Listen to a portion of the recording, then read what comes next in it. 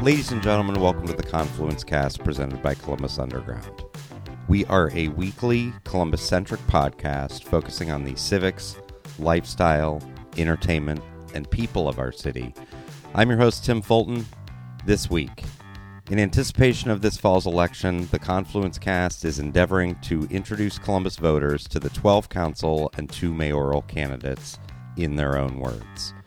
Perhaps no candidate running for city council this November is better suited to talk about safety, crime, and police reform in Columbus than Adrienne Hood.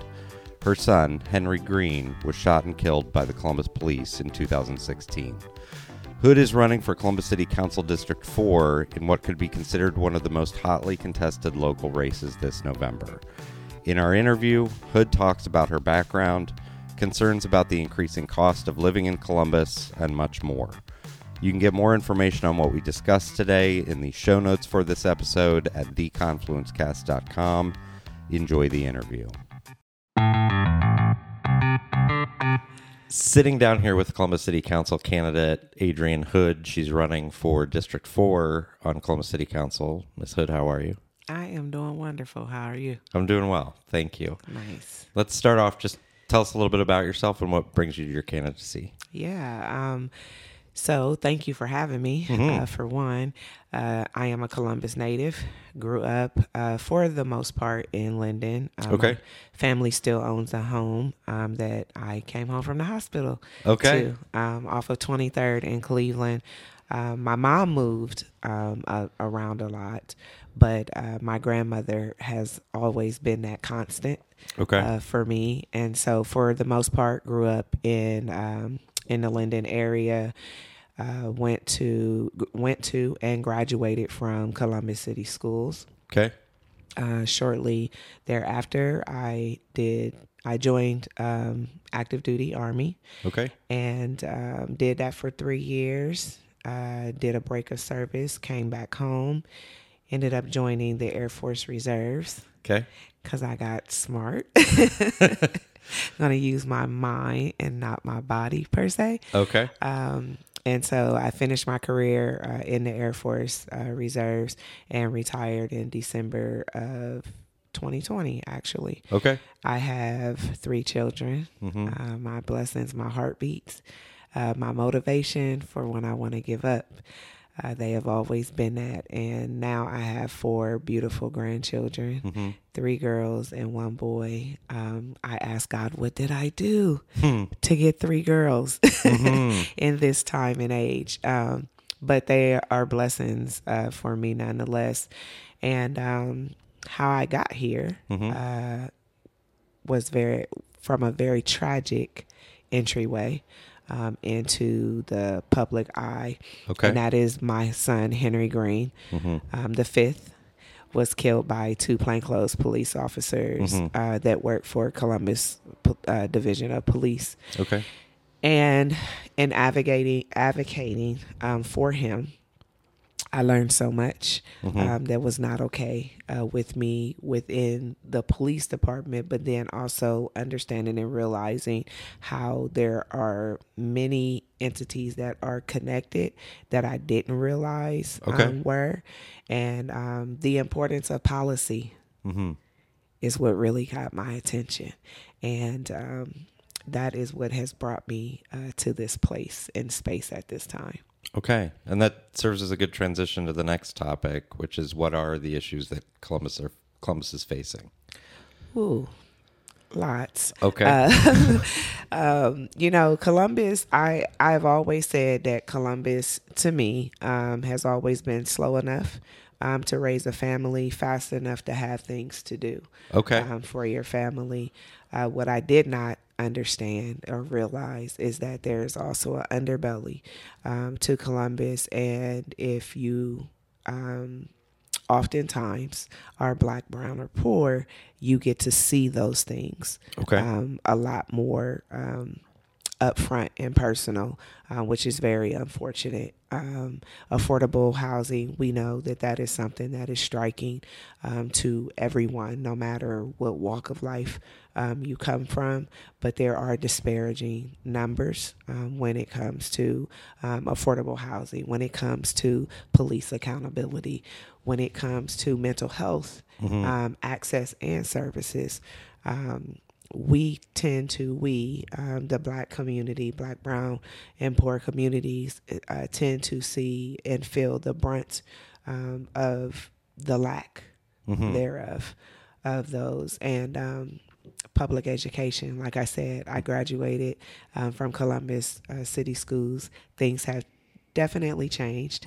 I worked for the district for 11 years. I seen some of that change, and much of it has been disheartening to me as far as preparing our children for their tomorrows. And so those are the things that are like near and dear to me, though there are, I'm sure, when you have conversation with many people, you hear different facets of that. But nonetheless, all of those areas to me are interconnected. Okay. Talk to me about how your campaign's gone up to this point and how you feel about the new districting system that we're in. Yeah. So as you know, this is the first year that we're doing districts. So we have 9 in the city. Honestly, the only thing that has been district related was collecting signatures to get on the ballot. Right. That has been district specific. Outside of that, the race really is a citywide race. So you have to get support from, across the city. And so I've looked forward to the continuing of interacting with the community. I do that in so many different capacities. So that part has, it's been good. I am not the endorsed candidate. And so with that comes its own challenges as far as the finances are concerned, as far as, having campaign literature and access to even media and things like that. But I feel like I have been called to be in this space. And so that's what I continue to keep my focus on. Okay. Talk us through why folks should vote for you as a candidate. Many reasons. Okay. I am a veteran, right? And so I know the life of a veteran. I know the things that we should have access to, and sometimes we don't. Not necessarily because the resources aren't there. Sometimes it's just about not knowing that the resources are available. And so I think that we definitely can do a better job of communicating those things out. I am a mother. I am a mother who loves passionately. And, living in Columbus and being a single parent, unfortunately, I did go through a divorce. And it was very challenging for me. But my children kept me going in the times when I really felt like giving up, and that, for what? What am I doing all of this for? And they kept me going. And so understanding the struggles of how and when you're going to pay bills, because we still have to eat, right? My children still need clothes, and just juggling life and having those life experiences. I can relate to so many things. Drugs at one point in time devastated many members of my family, and so I know what that feels like. I know what that feels like from a parent-child relationship, and then even just as having a family member be drug addicted, and then also having that typically is a segue into the criminal justice system and seeing what, that looks like even after you've paid your debt to society, so to speak. You are forever sentenced. And many of the things as far as access is concerned, access to education, access to housing, access even to a job that has a livable wage, right? And so all of those things I have seen up close and personal and dealt with personally to some extent. And because of that, I take all of me into the decision-making process when it comes to serving the members of our community.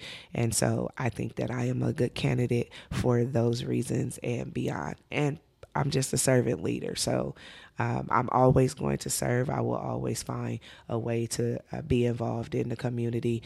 And that is what makes me a good candidate. Got it. I just wanted to see if there's anything else that you wanted to make sure you covered today. Yeah, like I said, I think that Columbus has a lot of opportunity and potential, right? And we're seeing that in a lot of ways. We're growing. Growing. I was just at an event last week that Councilwoman Shayla Favors did at Columbus State, and the projection in Columbus for growth by 2050 is 3.1 million. And so we have to figure out, where everyone is going to go and what that looks like respectfully for the members of our community. And the affordability thing, that's troublesome to me. The more I learn and understand about it, it's like we have to pull the reins in a little bit and figure out, what that's going to look like for us. I truly believe that everybody, deserves to be safe, regardless as to what area you come from, what neighborhood you live in. Of course, safety is going to look different, depending on what area you do live in, and equitable access to, safety and the services that are connected to that are just as important. And so I think that we are doing a good job, and as far as opportunities are concerned. Where we continue to fall short is who has access to those opportunities. And so we have to do a greater job at that if we want our youth and teen and youth violence to go down. We have to address that, in a real way, and not just dump money in organizations that are supposed to provide services to different members of the community. There are a lot of grassroots organizations that, because they don't have the years in certain spaces and the many requirements that are required to get access to the funds, they continue to not be able to serve as many people as they should. And so I think that we definitely have to look broader than we are in order for Columbus to be healthy and whole. Okay.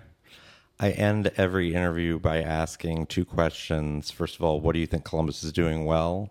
And what do you think Columbus is not doing so well? And I appreciate that. So again, the opportunities that they're providing, the opportunities that, now our students that graduate from Columbus schools get to go to Columbus State, for free, which I don't know about you, but I know I have student loan debt. I do. And so, that's an awesome thing. What we aren't doing so well, because I can go on and on about, what I see as far as, things that I see that Columbus is doing well. But again, I feel like we definitely can be doing a better job at affordability. We definitely can be doing a better job around teen violence and the things that we provide for our youth. in order to, get them engaged and get them prepared for their tomorrows. So, with our young people being our future, one of my girlfriends says, actually, they're not our future, they're our today.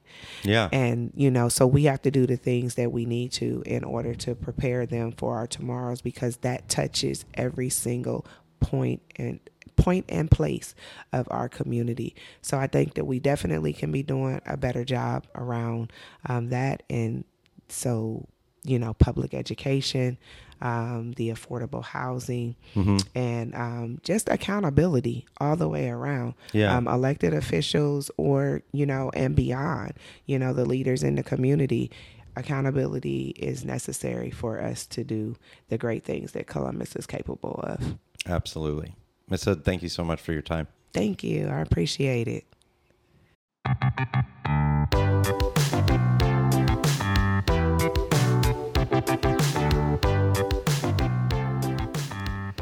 Thank you for listening to the Confluence Cast presented by Columbus Underground.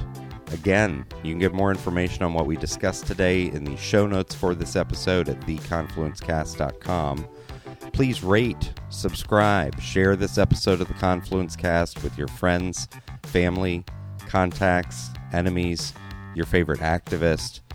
If you're interested in sponsoring the Confluence Cast, get in touch with us. We can be reached by email at info@theconfluencecast.com. Our theme music was composed by Benji Robinson. Our producer is Philip Cogley. I'm your host, Tim Fulton. Have a great week.